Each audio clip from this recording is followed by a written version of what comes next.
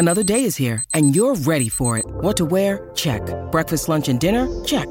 Planning for what's next and how to save for it? That's where Bank of America can help. For your financial to-dos, Bank of America has experts ready to help get you closer to your goals. Get started at one of our local financial centers or 24/7 in our mobile banking app. Find a location near you at bankofamerica.com/talktous. What would you like the power to do? Mobile banking requires downloading the app and is only available for select devices. Message and data rates may apply. Bank of America N.A., member FDIC. Welcome to Hi Bob, the officially unofficial For All Mankind podcast on Apple TV+. I'm Jim. I'm Aaron. And today we're talking about Season 3, Episode 8, titled The Sands of Ares. Aaron, what did you think of this episode? I thought this was a great episode. I thought, I don't like disasters, obviously, but I do think that this show excels at showing very smart, driven, capable, and equipped people responding to them. And it's always thrilling. I like the human side of what was going on, the poor Amber and Jimmy and Karen on the ground. I like Ed and Danny being locked up, and I'm feeling a little bit different about Danny. Not that I never thought that he was. I always thought he was kind of the victim, obviously, of Karen's cougarish predations. But boy, this episode here framed him as just a really tragic figure that has been bearing guilt and shame for something he did as a child, and never has talked about or acknowledged. And I felt like I was right there with Ed, man. Like, he just wanted to comfort the poor boy. But I mean, it's one of those things where it doesn't exactly wipe the slate clean, but it does contextualize him. I thought this episode was another incredible one. What'd you think? Yeah, no, I think the Danny and Ed stuff is borderline brilliant. Emotionally, it takes me to a place with Danny I honestly didn't think I could get. And they do it all with stuff that we could have or should have seen and understood in the past. Like his relationship with Shane was very important in shaping who he was, especially, now that we know exactly the nature of that relationship. But I think we had inclinations or indications rather earlier on. And him explaining to Ed just like how he did all these terrible things to Shane and the guilt he must have felt. It did a remarkable job of connecting Ed and Danny emotionally, because Ed felt the same way, right? Like I love the stuff with the suits in the hab here, where like first Danny doesn't want to get in the suit. He's like, what's the point? And then Ed changes his mind. These things are so fucking ugly. Might as well die looking awesome. Right. I'm not going out like this. And then Ed doesn't want to get in the suit after that, but it's because he's kind of realized how horrible he's been to the people in his life. And he's obviously having like a moment here where he's lost objectivity and the true scope of his life. But like, there is a connection there where they understand each other on a fundamental level. And I think that to me did so much to sympathize Danny as a character. And I thought it was great. Really great. Yeah. And I feel like this guy does a really good job of playing this kind of haunted, tragic quality. He's been such a giant gaping asshole, but like, there's a lot going on here. And also I want to shout out a scene partner, Joel Kinnaman.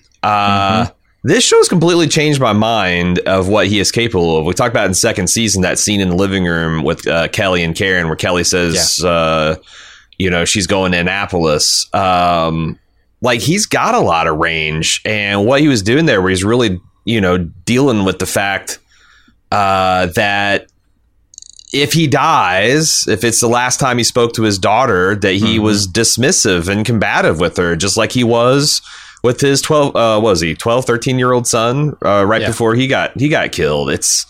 That's a lot for a dad to take, man. Sure. And I thought he was really and then going from that kind of self-pity to genuine empathy for poor Danny and what he's been through. Mm-hmm. It's so funny because like when we were watching this, we're watching it as a family. My kid's big time and now watching For All Mankind ahead of everybody else.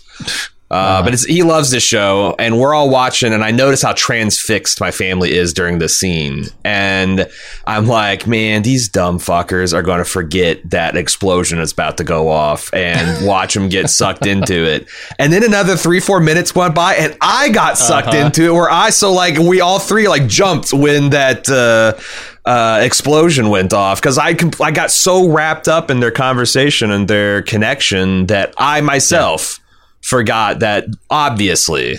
And it happens at the most like pin drop moment where he's about to spill his beans on the Karen situation. And I love this setup because there's a plausible out here for Danny. If what I think is going to happen is that, Ed's going to come to him and say, hey, that thing that you said you needed to tell me about before we were both going to die, what was that? And Danny can say, he's got two options, right? He can tell him about Karen, or he could go with what I think is the easier route, which is probably the route he'll take, and say, I took my eye off the ball for the drilling thing.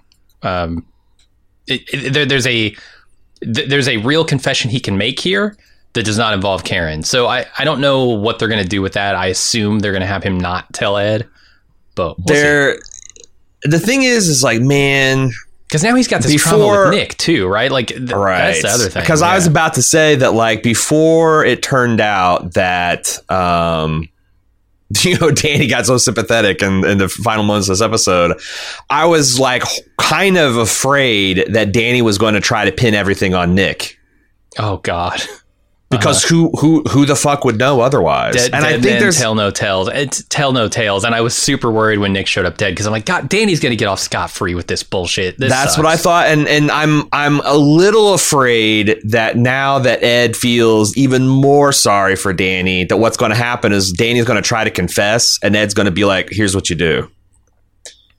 Nick dropped the ball, like like we're going to put live this with that guilt, but we're going to put this on Nick, and we'll save your career. Exactly. And it's another time where Danny could hit rock bottom, but I hope not. I hope that this is rock bottom. Jesus Christ, so much death. And I felt like they dealt with everyone appropriately. Like, Nick was enough of a character at this moment that I felt bad for him. They're so good at taking little moments, like her bonding with Nick over the puppy to make us feel, was it Isabel, the Cuban cosmonaut? Yes. And then Peloton, of course, right? Alexi. Yeah. And I just thought I was really emotionally affected by the end of this episode, with the Danny and Ed stuff, and then Kelly just bereft honestly, the Jimmy stuff, I was surprised how emotional it got down on the planet too. And of course it's an emotional situation, but for me as a viewer, like, I was surprised how much impact just seeing Amber and Jimmy have that moment together when they realize their brother and or husband is going to be safe. It was really affecting. Even though Jimmy's a giant piece of shit, he loves his brother. Kind of because he is, right? Like, it almost works more because he's being a shit through that whole episode, because then you connect it with the trauma that Danny has, right? And then you're seeing the parallels between the two. And of course, Jimmy has a lot of trauma, right? He's just the one who rebelled against being the person that everybody told him he should be. So he's like an equal and opposite thing going on with his brother. And so that moment was really affecting.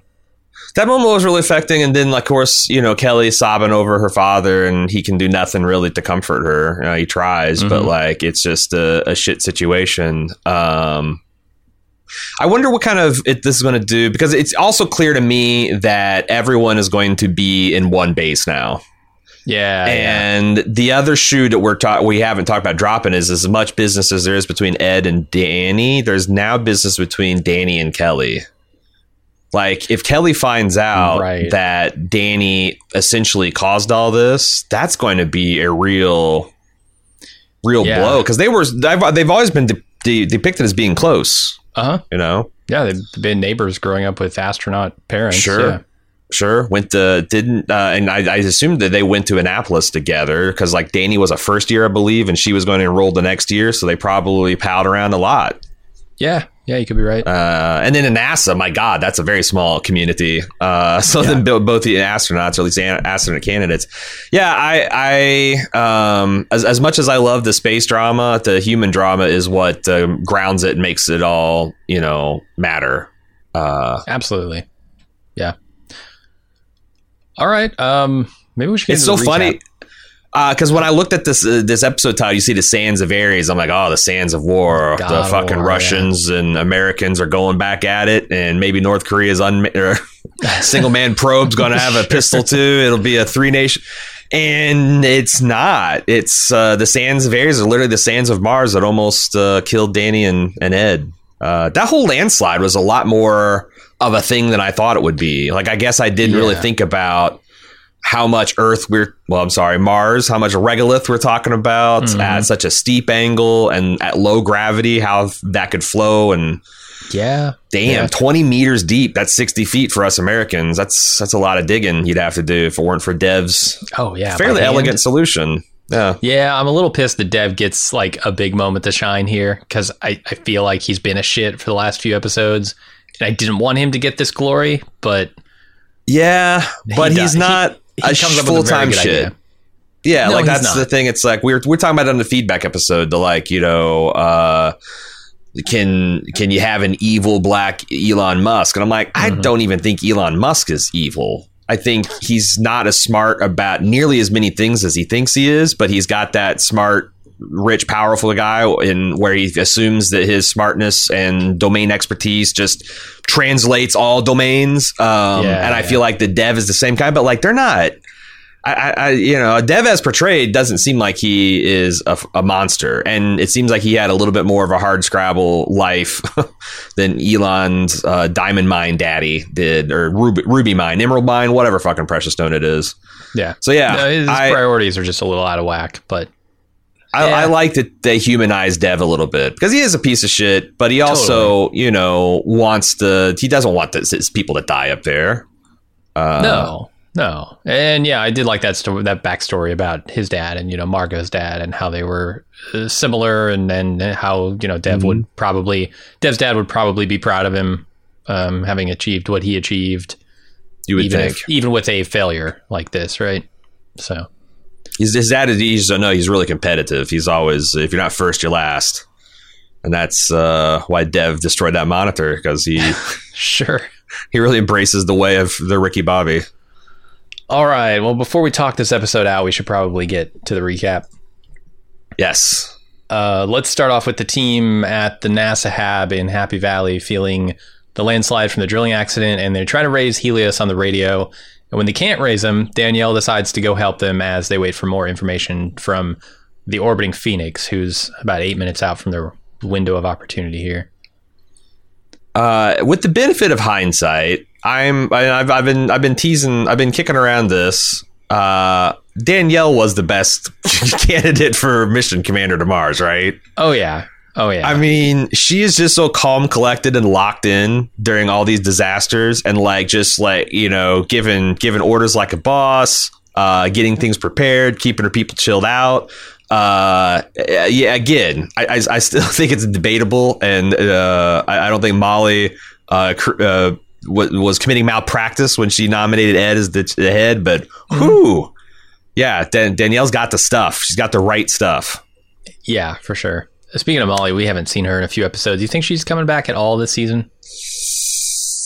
I don't know. I thought she was filming something else, and even if they did, it'll be for a scene, because I don't think she's going to have a set piece. Seems like they had her for 2 or 3 episodes, and she's still kicking around. Obviously, she's painting to bring her back with the painting scene, all that stuff. The goo balls, but they did not. So probably not coming. I also like how she took this disaster as an opportunity to settle Will and Roland's beef. Like, this beef, all beef now quashed, and it seems like it worked. Seems like that's what I love about specifically the NASA astronauts is they get shit done. You know, like when push comes to shove, they can set aside everything that's going on that is petty or unimportant in the moment and just get the job done, especially when it comes to rescuing their fellow astronauts.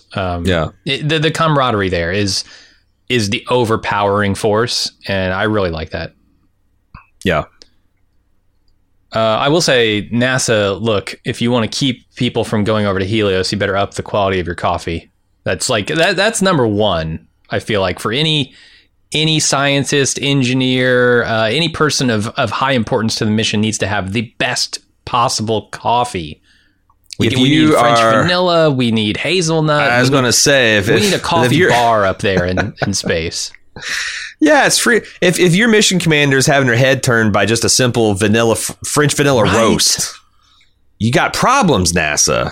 That plus 30,000 more a year? Yeah, that'll get the job done.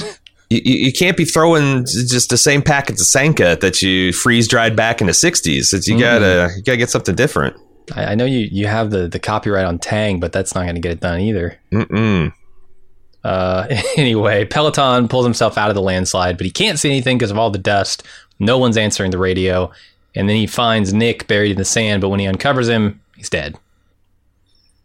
Another, like I said, I thought the feels came early because I was also touched by how much the Russians have grown to care for their American counterparts. Like Peloton is bereft. He's distraught at finding Nick dead, like, you know, weeping, calling his name. I thought that was pretty touching. Also, vomiting in a spacesuit has to be one of the worst things ever. And the rest of the episode, I'm just thinking, his spacesuit smells like vomit.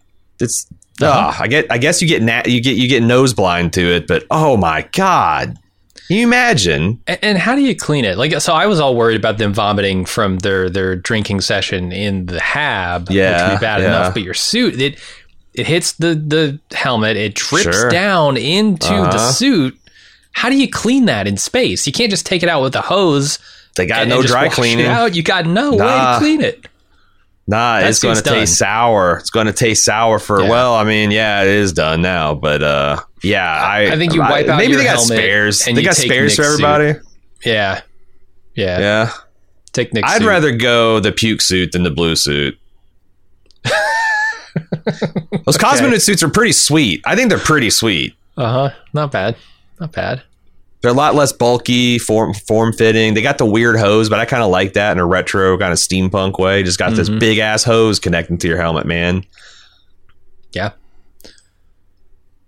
All right. Ellen and Pam talk about why she really left. And it turns out she knew Ellen would do great things, but now she's angry that she hasn't used her power to change things for people like them, quote unquote. Eventually, Ellen's pulled away for a developing situation, which we know, of course, is the situation on Mars. I have no idea where this is going. Because these are all, her going and being kind of rebuffed by her, the love of her life. I don't know. They established that Pam felt something about that, you know. I wonder. Yeah, I don't think that Pam's going to be a big part running forward, but I do wonder if this scandal doesn't bring down the Ellen presidency, and then she retire. Like once she's outed, she retires to a quiet life with Pam. But yeah, it's possible.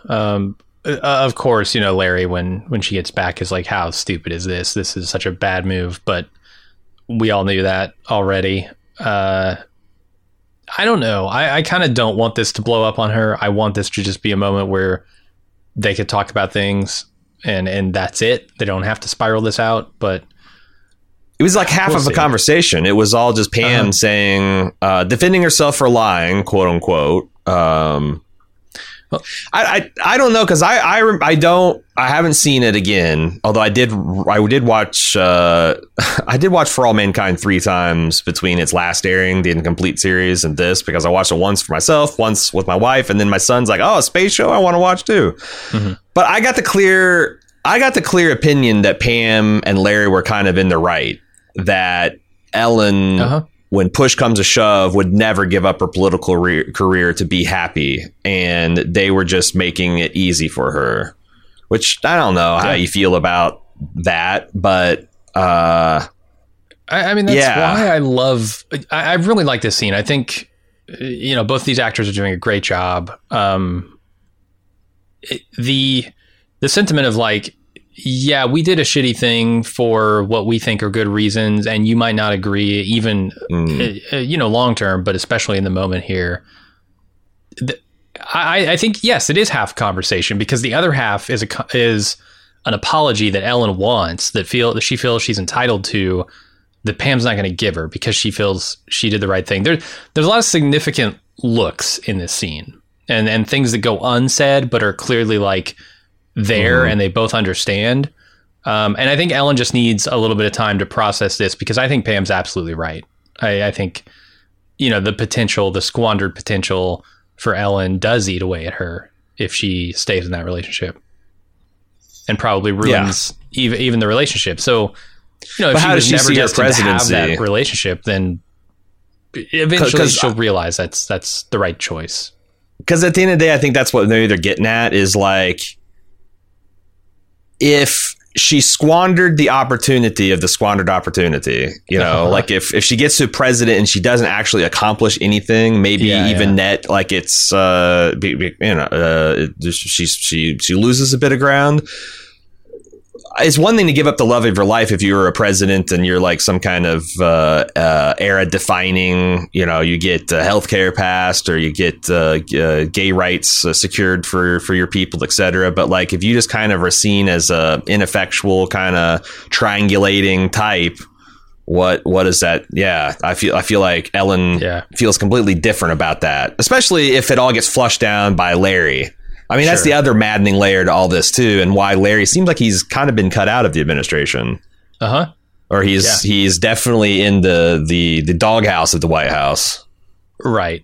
And this is all still very near, right? It's we need to give it a little time before we can see where all the chips are going to lay, but probably, yeah. We'll see how it goes. It's also like effective use of tension, like how many, like she keeps getting phone calls and we know what it's about, and she just keeps on putting off until the Secret Service knocks. I thought that was a nice touch too. Mm-hmm. And then I'm thinking, as she's standing at the door, longing looks, not wanting to leave, and the Secret Service agent is like looking at his watch. Come on, lady. How much does he realize what's going on here, and how willing is he to keep his mouth shut? They're pretty good about that, the Secret Service. You don't get a ton of leaks from the Secret Service about anything. So yeah. I think tight-lipped her those secret's guys. safe with him. Yep, absolutely. All right, Peloton finds Louisa through the dust, and she found another dead astronaut, and they're looking around. Everything they built there is gone. I thought in this moment they were trying to make me think that Ed and Danny's mobile hab was destroyed, and I was like, that is not going to work. Yeah. There's a lot of background, and a lot of people saying, don't worry about that now. It's the most important thing is saving the astronauts. But now that we know the astronauts are saved, or the ones that can be saved are saved, they had the one MSAM, it turns out. Yeah. Just one. We talked about how fucking crazy that is, but then again, I guess, like, when is it crazy? When is it crazy to have a single point of failure 300 million miles away? Like, if you got two SAMs, maybe you should have three. You only got one Phoenix, maybe you need two. One crew, maybe you need two. Yeah. So we got the MSAM, no more MSAM, no ability to get up and down. Jesus. Oh, okay, I just thought of a stupid theory. What? They're stranded. They're stranded. Their fuel factory is destroyed. Now, I questioned a while back why NASA couldn't, use their pre-supplied fuel dump to supply Helios, but no one talked about that very obvious thing. So I wonder if there's a problem with it. Not only are they stranded on the planet, they got no fuel to get Phoenix home either. Yeah. This is a big fucking fiasco deal that I don't know how they're going to get out of in just 2 episodes. Yeah, and they're relying at this point on the supplies of NASA, which have been reduced to supply triple the crew, right? Well, I guess a lot of them are dying off. Actually, that's probably about the crew that they expected to have at this point. Never mind. They have so they got. I was going to say, I think for one fairly functional mobile hab and whatever the hab NASA's got, that they're fine for now. But like, I don't know what they do for long term food. That's the thing, I guess. Like, you can probably make. Well, they also don't have a fucking well now, do they? Well, that's the thing. Yeah, there's some issue that's brought up in the meeting to save the astronauts that Margot shuts down and is like, well, that's a problem for down the road.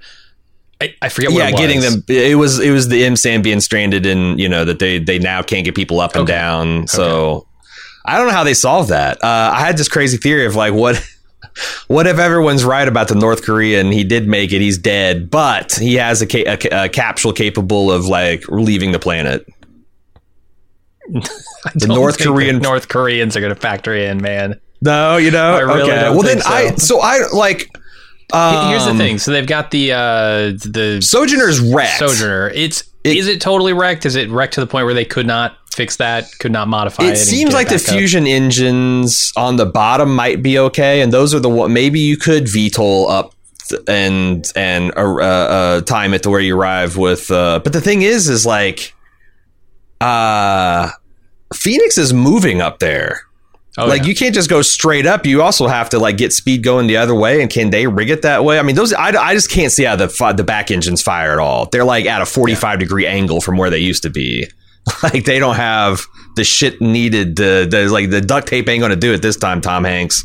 No. I don't care. Yeah, I don't care how many Ziploc bags and twist ties you got. You're not going to. So yeah, I don't know. I was trying to think of like what could they do? There's no Can they dig out the MSAM and repair it? Is that going to be? I'm sure they could dig it out. Yeah, it's a matter of, can it be repaired with the equipment that they have on hand, right?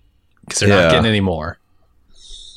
Do they just have to stay as like under emergency rations, and then NASA and the Russians will go with an emergency? Because I think they can get, with slingshots and whatever, they can get a supply there with less than a year from essentially any time. Yeah, I thought so too. The 2-year window was about what I was looking at, and that's the closest about halfway approach there, right? So like, right. Well, then you got the travel time, right? Or is that window? Does that window account for like the travel time, or is that just like when they start their mission once every? I think it's just what. Yeah, it's. I'm sure they can't leave at the closest approach, because then by the time they got there, Mars is going away. So there must be some kind of synchronized deal. So I don't know. I assume there will be a rescue mission on the way. Yeah, because I don't see them getting out of there with the stuff that they have on hand. I could be surprised. Like I said, maybe they could put their heads together and rig up Sojourner just to make a trip up somehow. But man, it seems really hard. Yeah, I mean, with all this talk about, failure that Dev and Margot are doing, I wonder if this is just, the first attempt to get a foothold on Mars is a failure. And Margot was talking with Sergei about that too, right? Like, yeah, how many probes they sent down, how many times they tried to land on Mars and was unsuccessful. This could be, this season is just a failure. Does anyone make it off? Yeah, I think you could pull your. Okay, I was trying to think of like define failure, or like this the colony doesn't thrive, or like everyone dies, or and like none of the equipment is salvageable down there. It's just like, I don't know. In my opinion, a single mobile hab does not a foothold on Mars make, but I don't know. We have that on the moon too with Jamestown. Look how that started. So, well, NASA's base is more than that. I mean, NASA's base is pretty. It's not nothing. Although, hear me out. Everyone, if no one makes it off of Mars alive, it's a great time to refresh the NASA era. The cast. Yeah. Yeah, because totally. Like you essentially could just have an entirely new crop of astronauts. You could have a couple of keep Karen around, and for because she's going to get all into private space probably. Like I'm not saying get rid of, but like this would be a clean break where you could have a younger, more dynamic cast going forward. Gets rid of the old guard astronauts. We're probably going to jump forward another 10, 15 years anyway.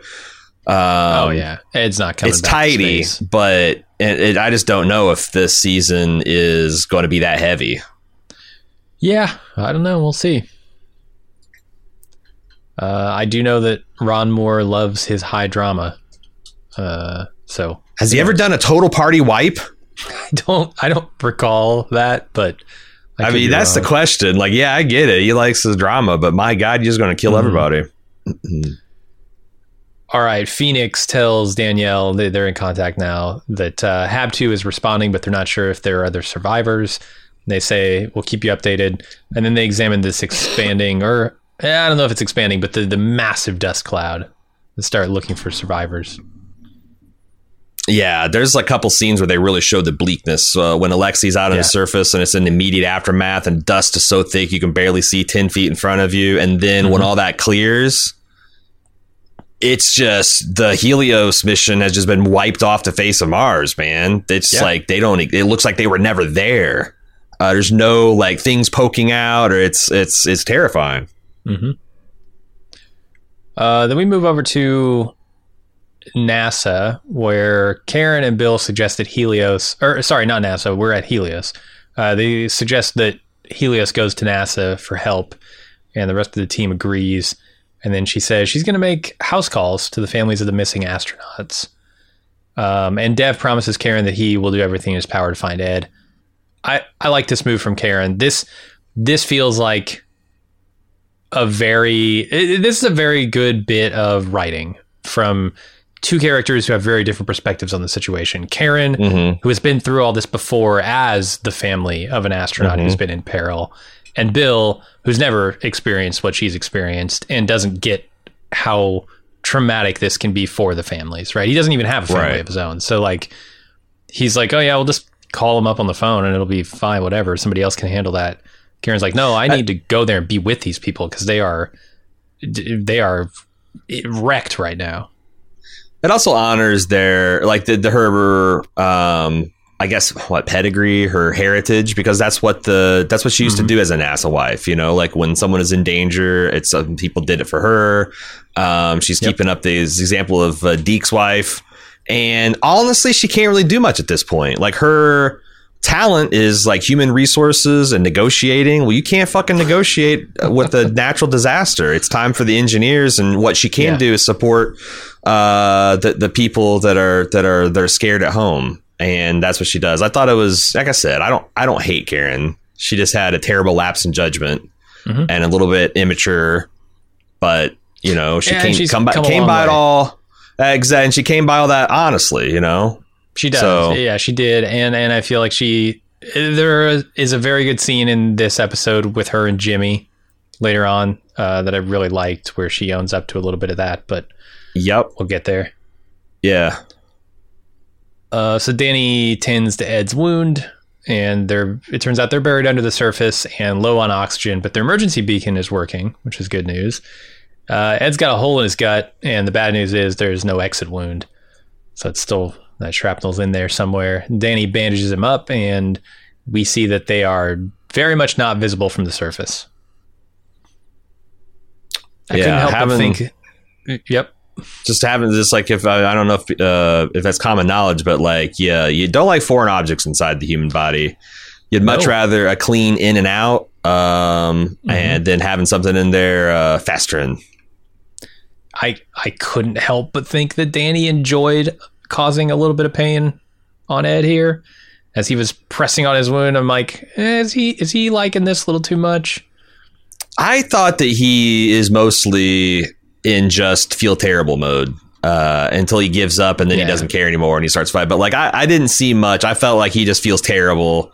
Like, this is literally all his fault. He's already fucked this guy's wife. Like, now he's going to kill him. Yeah.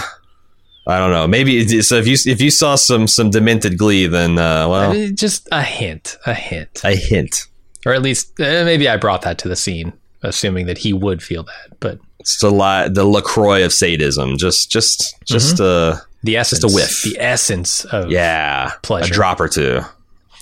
All right, Dev brings NASA up to speed on the status of the Helios equipment. Apparently, the MSAM and HAB-1 are buried, but no major damage to HAB-2. However, without the MSAM, they are unable to bring any equipment down from orbit, and the crew is stranded on the surface. And Marga says their first mission is to find the people. Deal with that. Yeah. Yeah, that's. I mean, a lot of these scenes are very expositional. Just Margot keeping her people on task, keeping them cool the fuck out. She's not a bad leader in a crisis situation either.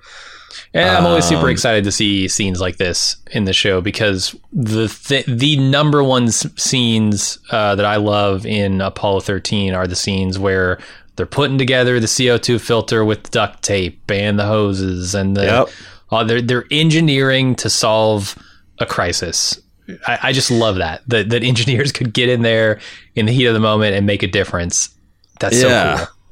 Yeah, and it's such a refreshing change of pace from our data. Like, I feel like human beings are designed to work, not maybe in a crisis, but like at one problem at a time. And in modern day, we have like 100 things we're supposed to be doing all the fucking time simultaneously. So like, it's hard to get any one thing, but like, man, being in a situation like this, like your mind is all you can do is focus on the problem in front of you. You can't also, by the way, we can't leave Mars. Well, someone's going to die from lack of air in 5 hours.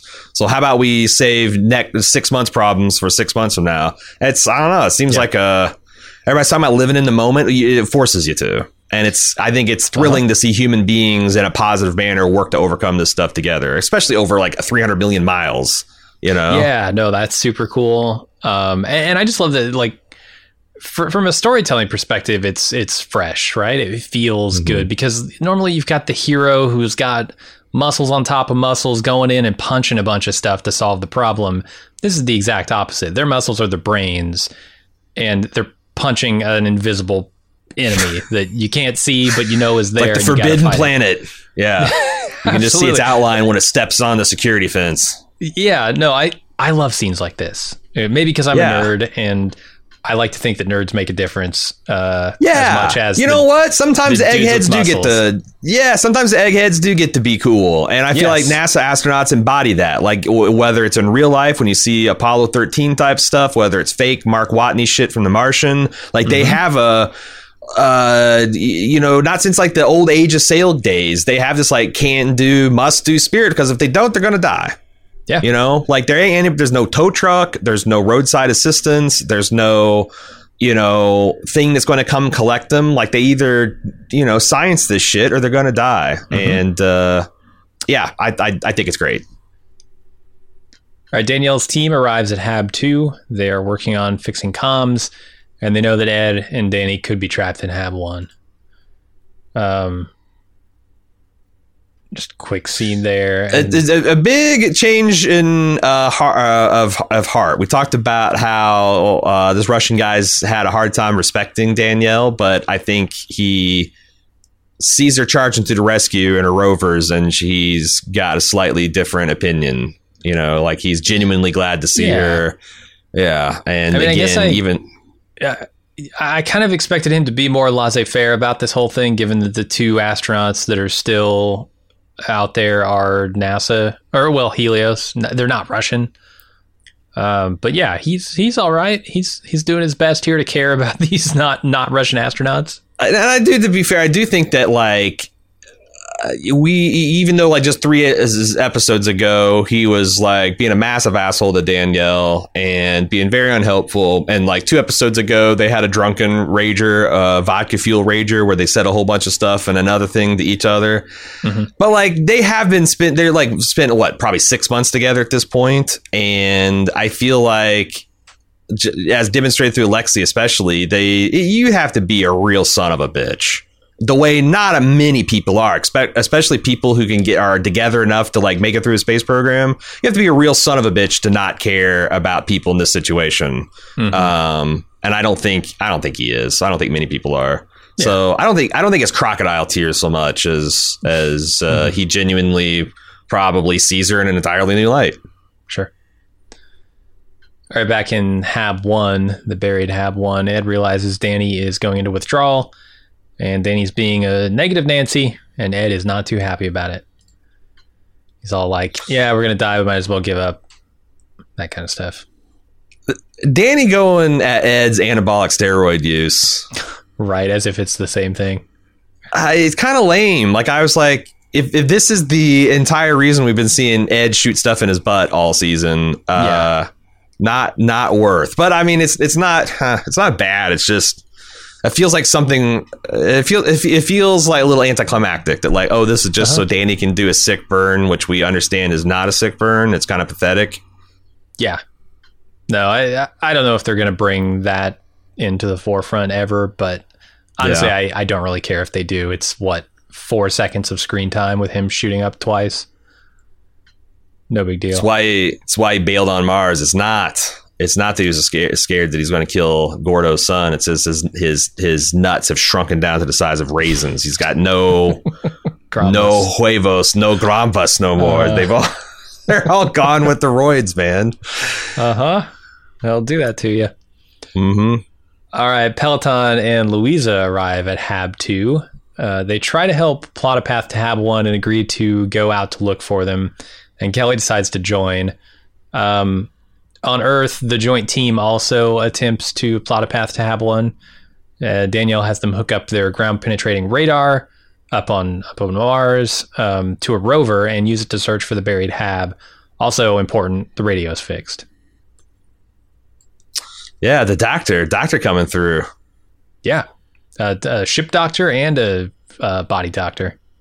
It's like Dr. Crusher, when she goes to work on Data, You got they're all bodies, radio antennas. They're all machines, Get the work, get the work, Doc. Dual positronic neural networks and doctoring degree that she got. Hypo spray, socket wrench. It's all the same.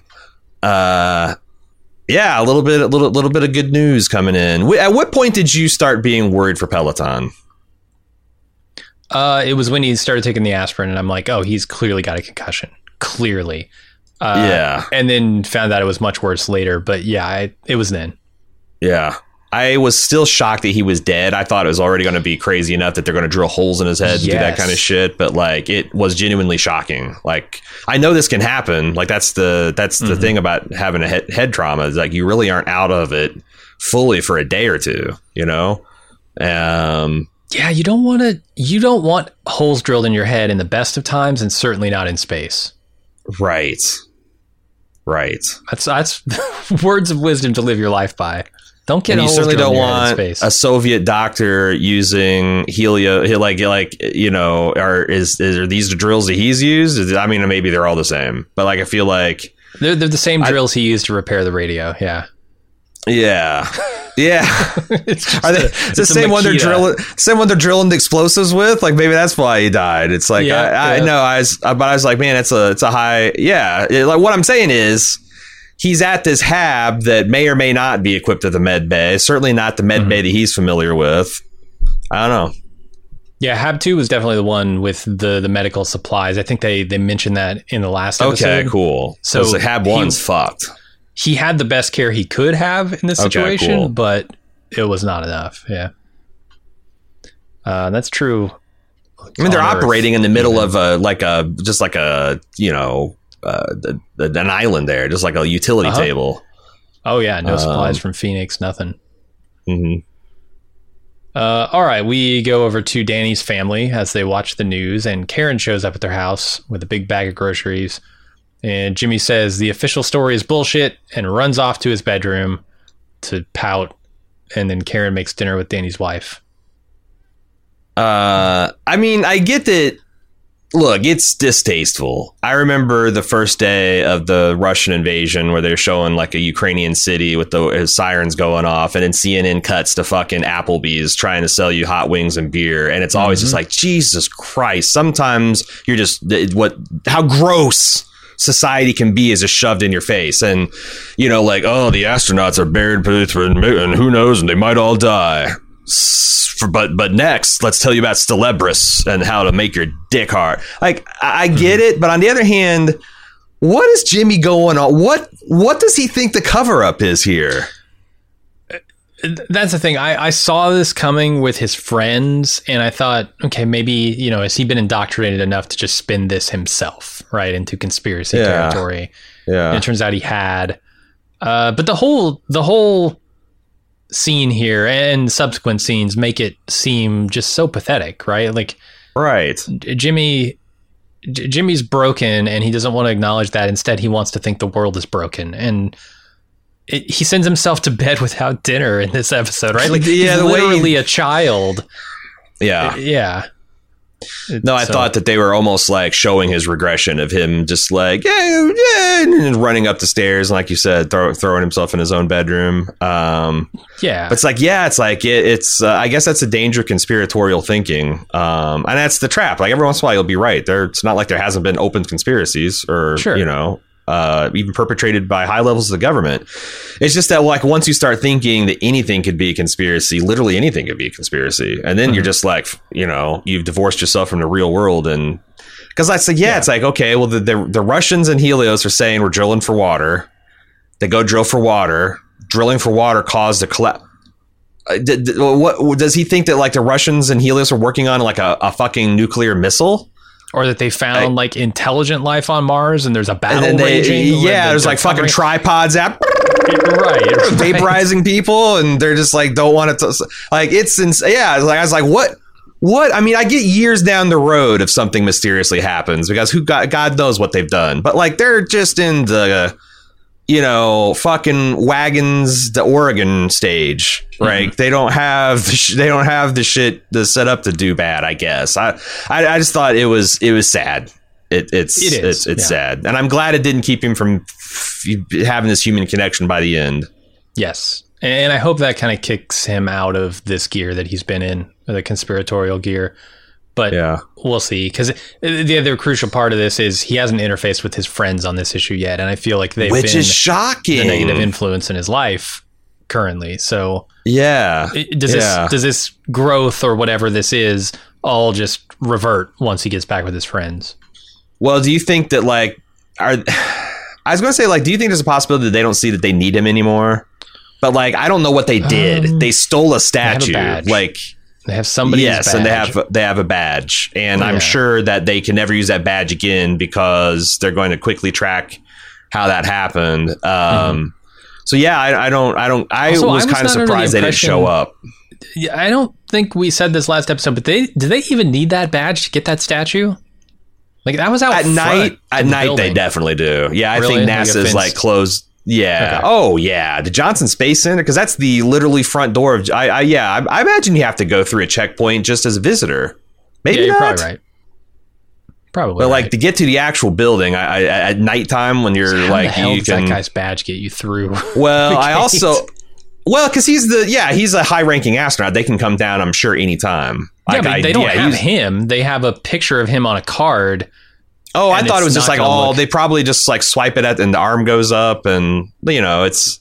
I don't think it's like armed Marine security. It's just like no physical guard presence. Interesting. Not I don't know. Because the other question I had is like, okay, so they're at the building. They got their truck. They're backing up. Is that statue just there? Was it bolted down? Did they have like power equipment? There's got to be there's people in that building 24/7. Mission control is 24/7. Like, I'm just saying, like, they got an angle grinder. There's like 12 feet of sparks shooting out like a goddamn glowing rooster. Yeah. How did that happen? I don't know. They got it done. That's not to think too hardly about it, I guess. What a lame stunt. Where does that get them? Anyway. I know. I don't know what their role is going to be going forward, but I hope it's without Jimmy, whatever the case. Same. Because I don't dislike Jimmy. I want Jimmy to be happy, but he's on a bad path. I can see why Jimmy is the way Jimmy is, for sure. Yes. All right, let's go back over to Kelly and Peloton driving to the HAB1 site. Peloton has a headache that he can't shake. He's taking aspirin. Kelly worries aloud about Ed, and Peloton does his best to comfort her with a story about his own father. And then they pick up HAB1's emergency beacon signal on the radio. I knew he had a concussion at this point. It was obvious. I didn't realize how bad it was, though. Yeah, they talk, people might not recall, but Alexei Leonov is the real-life first person who ever did a spacewalk in space. And he was selected to be the first man the Russians were going to put on the moon. But that program was canceled after NASA successfully landed someone back in 1969. Even without that accomplishment, he was twice awarded Hero of the Soviet Union, 2 Orders of Lenin, one of the most decorated astronauts, and just died back in 2019. So this like he's easily the most famous Russian cosmonaut living, and his fame landing on the moon. So I just wanted to, I just think it's cool that we don't know. The previous generation astronauts seemed like they were, a lot of them, serving under duress. Remember when they were getting their cheeseburgers and their whiskey, and they're talking about like they just got like, hey, you're a test pilot, now you're an astronaut. It seems like even though those guys it was compulsory, it has inspired legions of comrades to step forward and continue it. It's just as inspiring in Russia to be as it was here in America, and we rarely see that Soviet side, Margot says they can't dig it out by hand. They don't have time. Implores her team to come up with a better solution. And then she notices Dev is missing from this meeting room and goes off to find him. And when she leaves, Aleda asks Bill if the Russians ever mentioned Margot. Apparently only in passing, and it's nothing that he found suspicious or anything. Do you think the ball buster is enough to throw Aleda off the trail? Because no. Yeah. Nah, I think Aleda, keep digging. I think she's pretty locked on too. Yeah. Yeah. It certainly wasn't as like, oh no, they think she's great. They call her the easy lady. No, yeah. That would have been bad. But I also like Margot's fucking face when she noticed Dev isn't there. Like she just smelled the world's stinkiest, eggiest fart. Mm-hmm. I can't. It's so hard to take Margot after everything that's happened this season seriously. Like I used to enjoy her getting into high dudgeon about whatever, but like now it's like, calm the fuck down. You've made some mistakes. Yes, yeah, graver mistakes than walking out of an important meeting. I don't know. I do like a lot of the stuff that they're doing in this episode with Margot, especially once it's all over. There's a moment that Margot has that we can talk about that I really loved, because it's bittersweet. I know what you're talking about. Yeah. So yeah, let's take Margot over to Dev. She finds him. He's sitting in the observation room, mission control there, trying to free his mind is the best way I can describe it. And they talk about his father's obsession with NASA and how he was just absolutely destroyed by an engineering accident that he was partially at fault for. Afterward, Margot leaves Dev to continue thinking. You recall this is the incident that stranded Ed, Gordo, and Danielle up on the moon for so long. That's why they went space crazy. Gotcha. And it turns out, like, because there was this minor thing of I forget who it was, like tracking down like who was at fault, and all this stuff is like an aha moment because it turns out poor Dev's dad was scapegoated. It sounds like, yeah. Unless he was the dude that just fucked it all up, or maybe it's just like the NASA wasn't going to use that. Yeah, who knows? But the end result is that one, how connected everything is in the show. That one mistake had a huge effect on Dev, and was a real setback to the family. His dad went from being a NASA engineer, well, I guess not a NASA engineer, but a guy working on parts that's a part of Saturn V, something he took a great pride from, to now he's driving cabs and still supporting his son. At least Dev's got an honest kind of came from nothing story. I got to say that about him.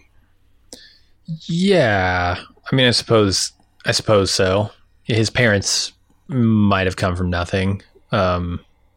He's the son of a fairly well-regarded engineer who works on space-related stuff. So he probably knows a few people.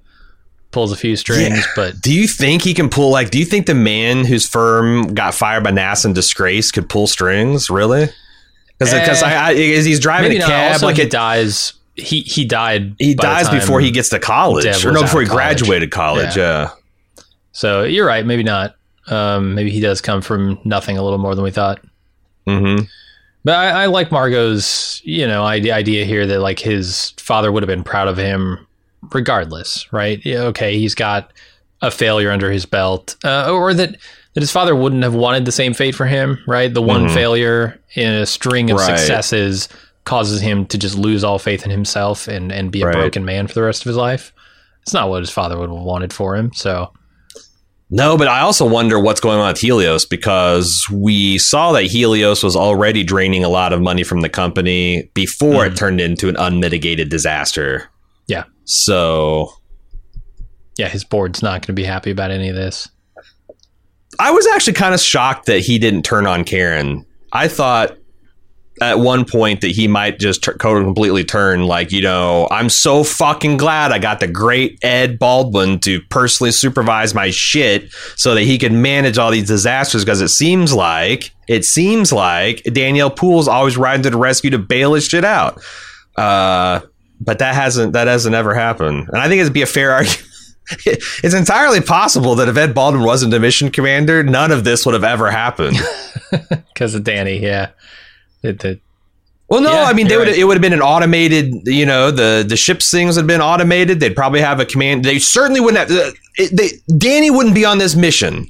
That's the thing. That's the biggest indictment against Ed as mission commander, is he brought Danny, and Danny is the one that's fucked everything up. Yeah, Danny does not have the right stuff. He's got the wrong stuff. Yeah. So, yeah, I mean, without Ed, Danny's not there, and there's no beef, certainly, with the commander and Danny, so. Exactly. And, you know, hell, if Ed hadn't brought Danny, he might have been the first person on Mars. Everything would have been. They would be drinking, you know, Martian seltzer water, and everything would be awesome. But yeah, I need, I guess, more scenes like this or more insight into Dev, because I think Dev is the most strangely written character in this show. And I can't tell if it's like he's poorly written or if he's just an enigma for the sake of it. But you're right. I'm like, half the time I'm shocked by the statements he makes or the decisions he makes or his reaction to things. And half the time I'm like, okay, I think I get this guy. And I can't tell if that's good writing or bad writing. Yeah. With everybody else, I feel pretty grounded, but because the thing is I think about a lot of it is I'm not sure how aware he is of his bullshit. You know, like, I think he kind of knows that he's manipulating people but like maybe I'm not exactly sure how full of shit he is. And it seems like he's got some chops to him too. Totally. Yeah. He's got ideas. Brilliant. Sure. Yeah. I just wish I understood him more and I could maybe understand why he makes the decisions he makes. Gotcha. All right. Karen and Amber have dinner. Karen answers a phone call with news that they've located Have One. That's pretty good information. Jimmy comes out of his room for that news, but goes right back in afterward. Fake news, NASA. You're just giving us false hope. Beacons. You want me to believe there's beacons on Mars? Who put them there? The Martians. Nice try, Karen. Here's the bigger conspiracy: is what does Karen need with a giant bag of groceries when all she's making is spaghetti? I wondered how you, as an Italian man, felt about the spaghetti, because it looks like the same shit she was slinging at the outpost. It's not very impressive. Yeah, like, okay, you might need a whole bag of groceries if you're going to create the sauce from scratch, but I gotta believe she just bought a bottle of something, right? Like, there's... Or maybe she was only making... The whole point of it was to distract Amber, so maybe they did spend hours making Plus, dinner. maybe she made SpaghettiOs the cater to Ed's kid palate, because Ed, he likes a freeze-dried parm, too, and she was trying to push it, so maybe she's gone fucking gourmet since the divorce. Sure. And she's really, you know, serving some high-class noodles with gravy. Porcini mushrooms. She's cooking up a meat-based sauce herself. Yeah, slicing the garlic so fine it liquefies when it hits the oil. Yeah, doing it all right. Yeah, for sure. All right, Ellen returns to the White House and tells Larry that she went to see Pam, and he is appropriately worried about how that might look if it was discovered. But Ellen does not want to hear it. Based on I know it's appropriate worry, but how are people this stupid? How are people this unaware of you know, like you're saying to other people and how that's going to be perceived. Yeah. Yes. In context of your own actions and whatnot. Like, I don't know. Like, I don't think Larry's stupid, but scenes like this make him really stupid. Yeah, for sure. And she thinks so. And he gets dismissed from the room when her VP and some admin guy, I don't remember his name, come in. Yes. Yeah. He's being cut out, but for how long? You know, well, is this just a heat of the moment thing or what? Also, this whole, gee whiz, isn't it? It's so awesome that something has pushed me out of the news cycle, and by the time this is resolved, I'll be old news, and no one, you know, like it was super. Like, yeah, this is Larry just beyond the pale, or is this kind of poorly written? Because like, I just can't believe a guy that smart would say something under these circumstances. It's like he put one foot in his mouth, so it's like, oh, to distract that other foot right in there. And the same is about astronauts to Ellen. Mm-hmm. It's insane. It's insane. I know they have a sham marriage, but they've been together for a long time. And it makes you wonder how, you know, with him directing any of her strategy, she ever got to the position she's in. If he's, you know, if he's making these faux pas here in private, I mean, what must he do in public? Right. So, yeah, Dev comes back to the meeting room at NASA with an idea to use the principles. You might have really enjoyed this. The principles of grain entrapment to set off a bomb inside the lava tube beneath Hab 1 in order to drain the regolith from above it. It's actually a pretty ingenious solution. Yeah, there's if you want to get the deep lore on grain entrapment, you're gonna have to Google Bald Move Witness and witness that Harrison Ford podcast, because so if my dad worked at NASA, he would get the 1,000-yard Vietnam flashback stare. And they started talking about it'll flow like grain, and Will and Roland should have been really sweating about being underneath and all that flowing grain. Yeah, it's a great idea. It's like so out of the box, right? Like that's the thing. You think, okay, well, we got to dig down and get them. What if we? And I wonder how it works in 1/3 gravity. It doesn't work exactly like they expect. There's so many risks around it too, which I like.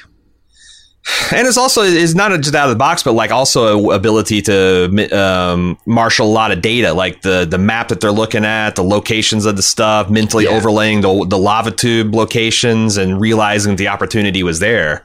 And it is crazy. It's audacious, but like Margot said, it's doable. And yes, there are problems, but they're engineering challenges where all engineers get to work. I thought this was there are no other alternatives, right? That's the thing. Anybody got a better solution? Anybody got a way to dig 20 meters before? This is like Elon Musk. If Elon Musk actually had saved those poor kids trapped in the mine instead of calling the guy who actually did a pedophile.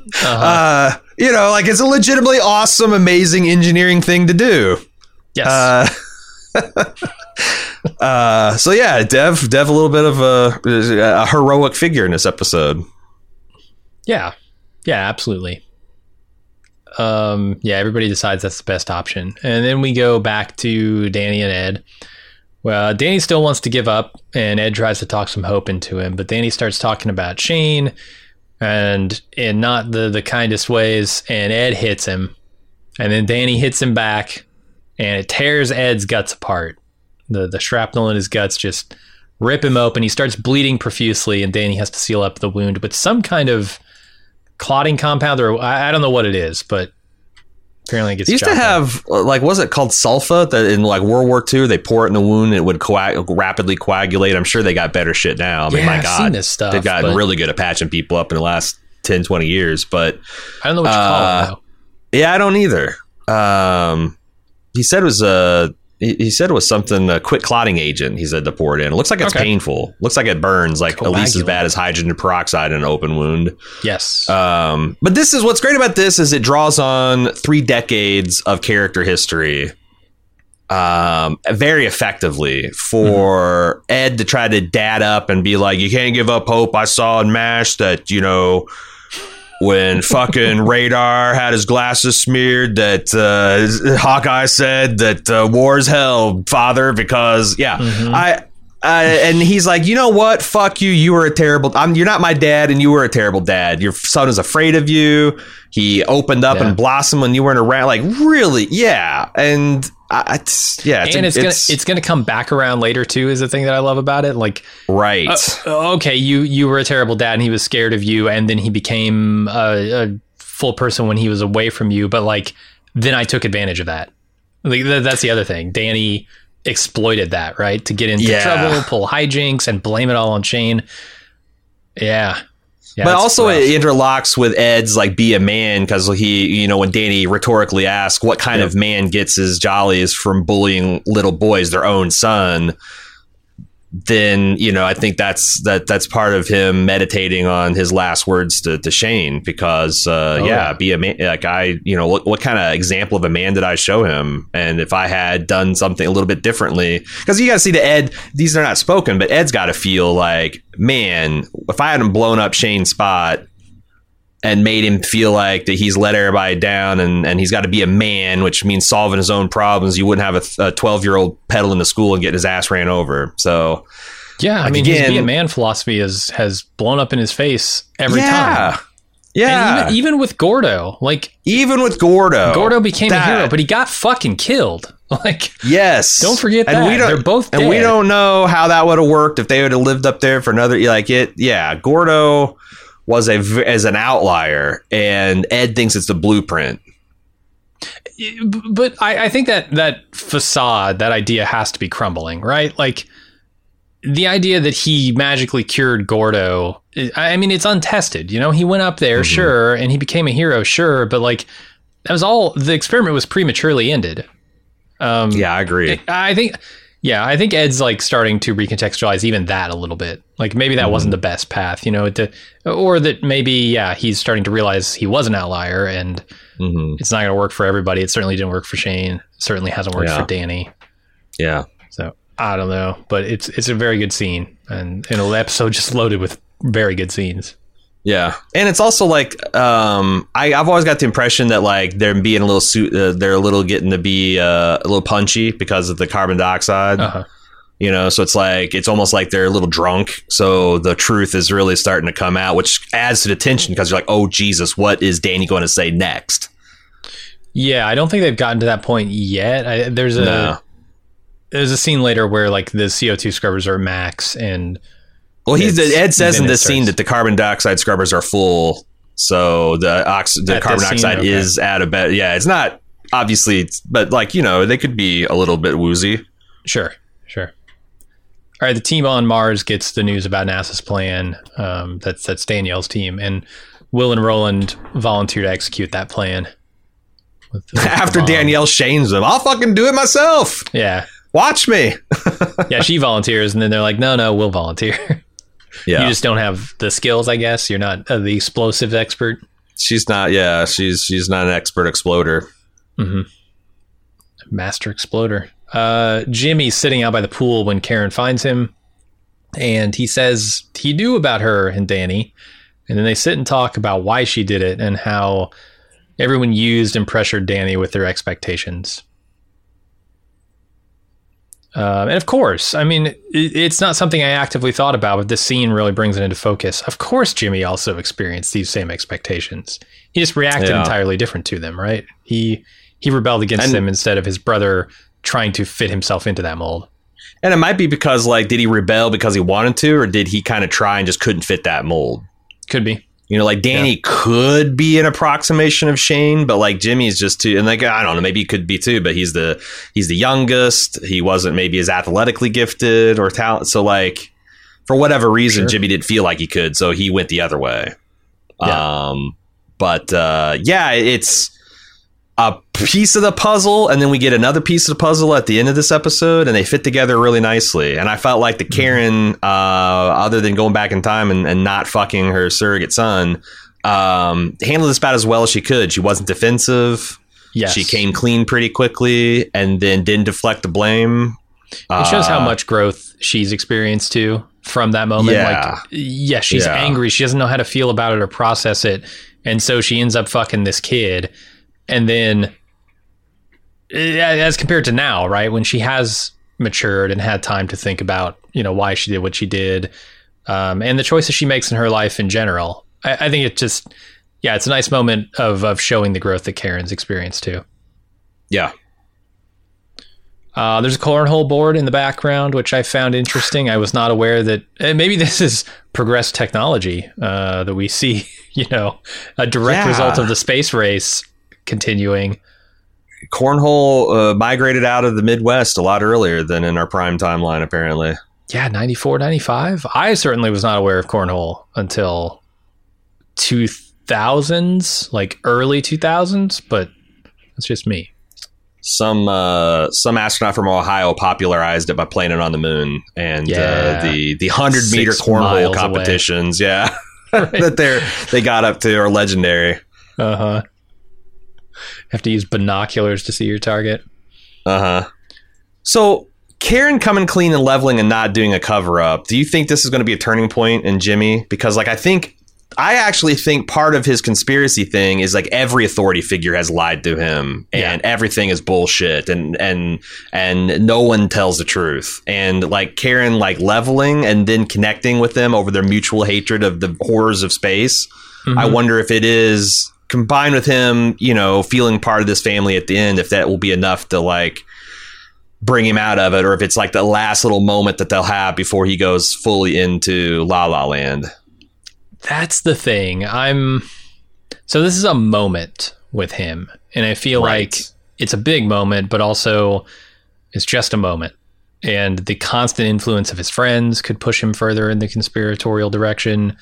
Yeah. The hot conspiracy girl is a big deal, big angle. Absolutely. Yeah. Who's now either his fake girlfriend or his real girlfriend. I can't tell. But yeah, I think there's an opportunity here, certainly, if Karen stays in the picture and then kind of guides him through the next few months. I think she could pull him out of this spiral.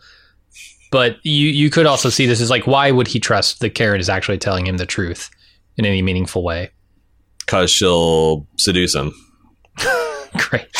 It's the one card she can play. It's the one card she can play to make it all go away. It's the only way she can outplay the conspiracy girlfriend. It's true. She has to be the rational MILF to lead them back to the land of reason. Truly have learned nothing if this comes to be. Oh fuck. Yeah, no, she's gonna go try to collect them, try to catch them all the Pokemon. Yep. All the Stevens Pokemon evolutions. All right, Kelly and Peloton return to Hab 2, and Peloton is really ill, and they have to drill a hole in his head to relieve the pressure. Yep. What the fuck does he say on the table here? So there are like partial subtitles on this episode, and I used them for the early going, but this scene didn't have them, and I think he said something about being blood kin. Yeah, I'll be blood. He's making it. I think it's a multi-level joke that, he's getting a transfusion from Kelly, who literally isn't a blood relative of Ed Baldwin, but she's his adopted daughter. And so he's kind of making a roundabout joke about, I'll have like space royalty blood in my veins, I just couldn't understand what he was saying because of the accent and his distress. Yeah, it was cute. It was cute him putting a brave face on, her volunteering to be and of course, them cross-checking her blood is what's going to reveal the fact that she is, there really is life on Mars blooming, and it's in her womb. I wasn't sure if this sentence made any sense in context. This could have been like his ballooning brain just malfunctioning and him just saying words. It's word salad. Yeah. I really didn't know. Anyway, Will and Roland double check and triple check their bomb placement and then wire up the trigger and head for a safe distance down the lava tubes. Like they say, measure twice, explode once. Yes, absolutely. That's the way you do it. And it's like this scene is all about like Roland and Will back on the path towards reconciliation. They're busting each other's chops and they're joking and they're rebuilding their relationship through this shared trauma. Sure. Now that Roland is in a hermetically sealed chamber of spacesuit. Do you think he's going to start all this shit again? Like at some point the man's a scientist of some sort, and I want that to carry the day, like.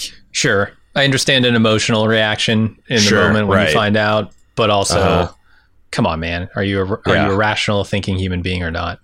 Yeah. And are you a compassionate human being or not? I don't know. CO2 levels are climbing with Ed and Danny, and they are freezing. Danny decides now's a great time to tell Ed about his and Karen's sexcapade, but before he can get it out, the bomb goes off beneath them. There's a lot going on in this scene. This is the scene we were talking about with the confessions about Shane and how Danny used him, and Shane forgave him every time. And they don't. That was never resolved back in the season 1. Like, because I remember when Karen and Tracy went to the school and they thought it was Danny that was causing all the problems because, of course, their parents aren't around and they're a little bit more wild children. And they said, "Oh no, it's Shane the ringleader." That I think that was the official point of the show. There wasn't anything to like push back on that. But now 3 seasons later, Danny's saying it was always me. I was the one that was instigating all this stuff. I was the one acting out, and he feels personally connected to Shane's death, and his entire life from the time he's a 12-year-old little boy is trying to live the life he stole from his best friend. Yeah. Oh my God. And it's sad. Joel Kinnaman's face when he's hearing this kid talk, just like processing all of that stuff. I thought it was genuinely emotionally affecting. Absolutely. And then to top it all off, it's like now he's done the same thing to his kid and wife, right? He's leaving Amber and Avery behind, just like his parents left him behind. Not only have I fucked up trying to live my best friend's life, but now I perpetuated the cycle that fucked me up. Yeah. And it's great.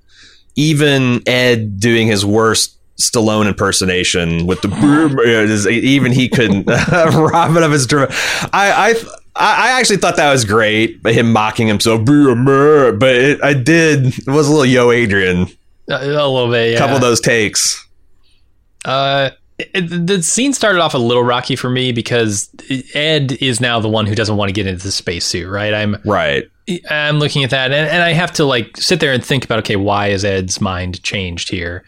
And he's think hypoxic. It's because he's not in his right mind, but B, I think he's feeling extreme guilt about, all the damage he's caused to his son and to everyone in his life through this be a man philosophy, right? He spent the last hour or two thinking about how this is all his fault. And Danny's been spending a few hours meditating on how it's actually his fault. And then they can come. Yeah. Yeah, it's a great scene. I just thought it was great. I thought, Ed's great. And again, they suckered me when that explosion went off. Even though I should have seen it coming a mile away, right at the most dramatically appropriate time. I have something else I have to tell you, Ed. Boom. Kaboom. Yep. And they drop down into the lava tubes, I assume. No, they don't. All right. In the morning, NASA calls Danny's house to let them know that Ed and Danny are alive. Man, this is another great moment. And this one is so understated. It's just Amber and Jimmy hugging with the relief shining through any conspiracies that are in their mind, any, stuff like Danny probably hasn't been in very close contact with Amber for a long time. None of that stuff matters in the moment. It's just pure joy. It's pure relief. And that's the thing. It's relief, not because it's like Jimmy's not sobbing with like joy. It's just pure relief, catharsis. Like, oh my God, I'm not going to have to say goodbye to my brother. It's so well acted. I thought, but everyone here, I don't give a shit about Amber, but like I was like really choking back tears in all these scenes because they just kept on, the emotion just kept on feeding like a wave. Yeah. And it still like keeps on going into the scene with Kelly and Ed that we're about to get to. Yeah, and they do all this with a jump cut to the next day. We don't even get to see, the plan playing out. But Ed wakes up in Hab 2 to find out that Peloton, Castillo, and Nick are all dead. Real missed high bob opportunity. Missed high bob opportunity. Danielle reading the Bible. I was hoping Ed would croak out a high bob to continue our podcast relevance, especially if my dire prediction about everyone here not making high bob's done. High bob's done. Season 4 if no one makes it off Mars here. Yeah, we'll have to change our name to Bye Bob. Oh, Jesus.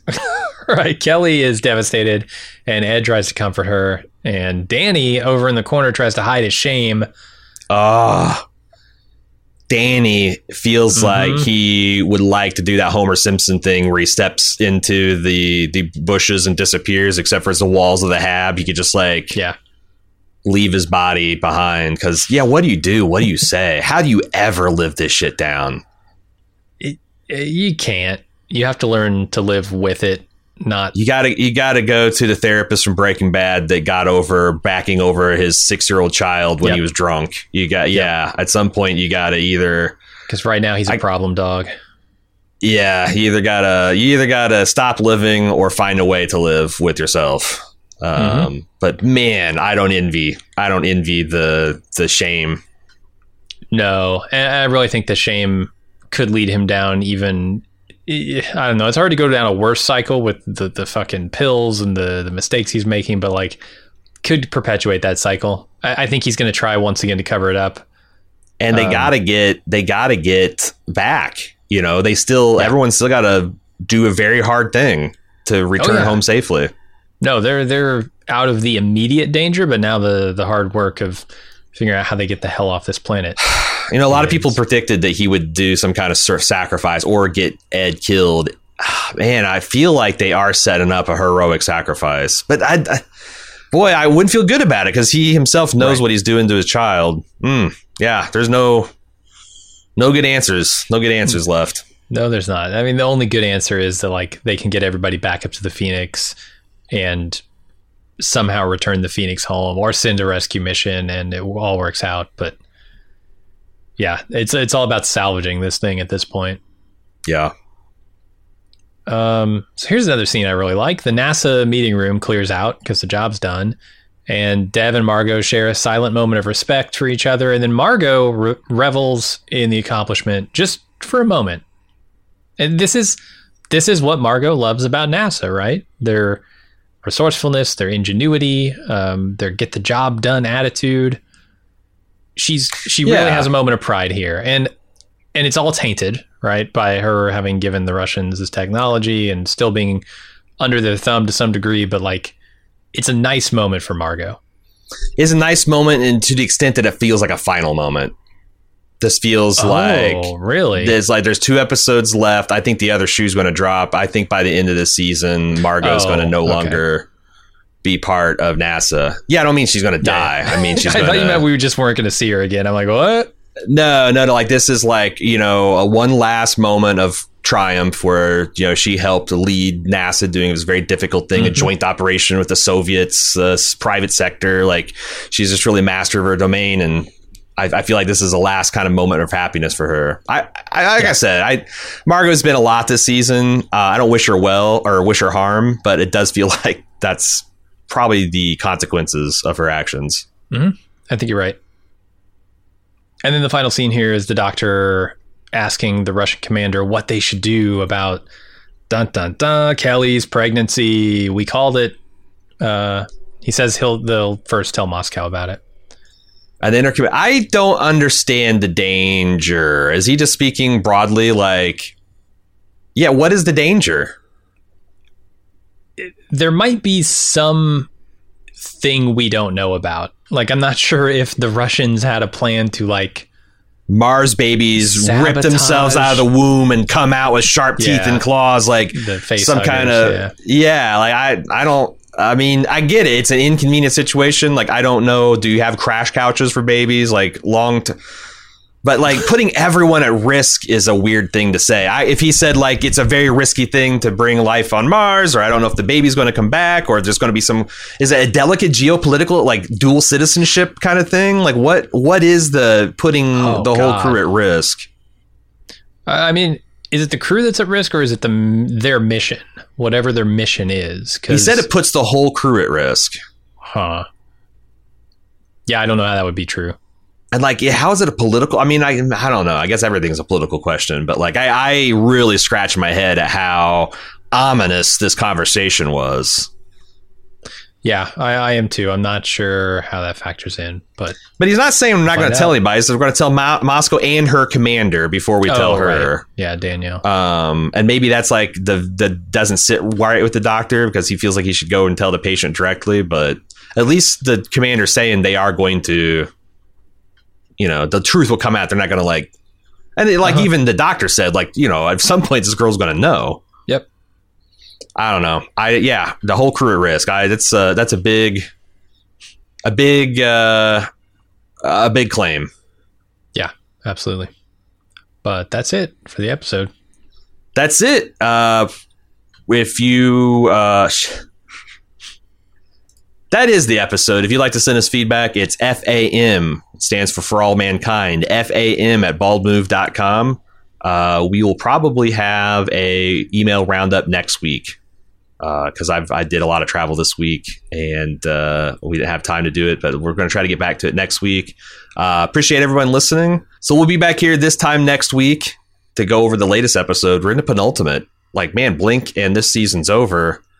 We'll see how we bring the astronauts home, if astronauts are coming home, what all political pregnancy questions have been raised. We'll get to that next week. Until then, I'm Aaron. And I'm Jim. See ya.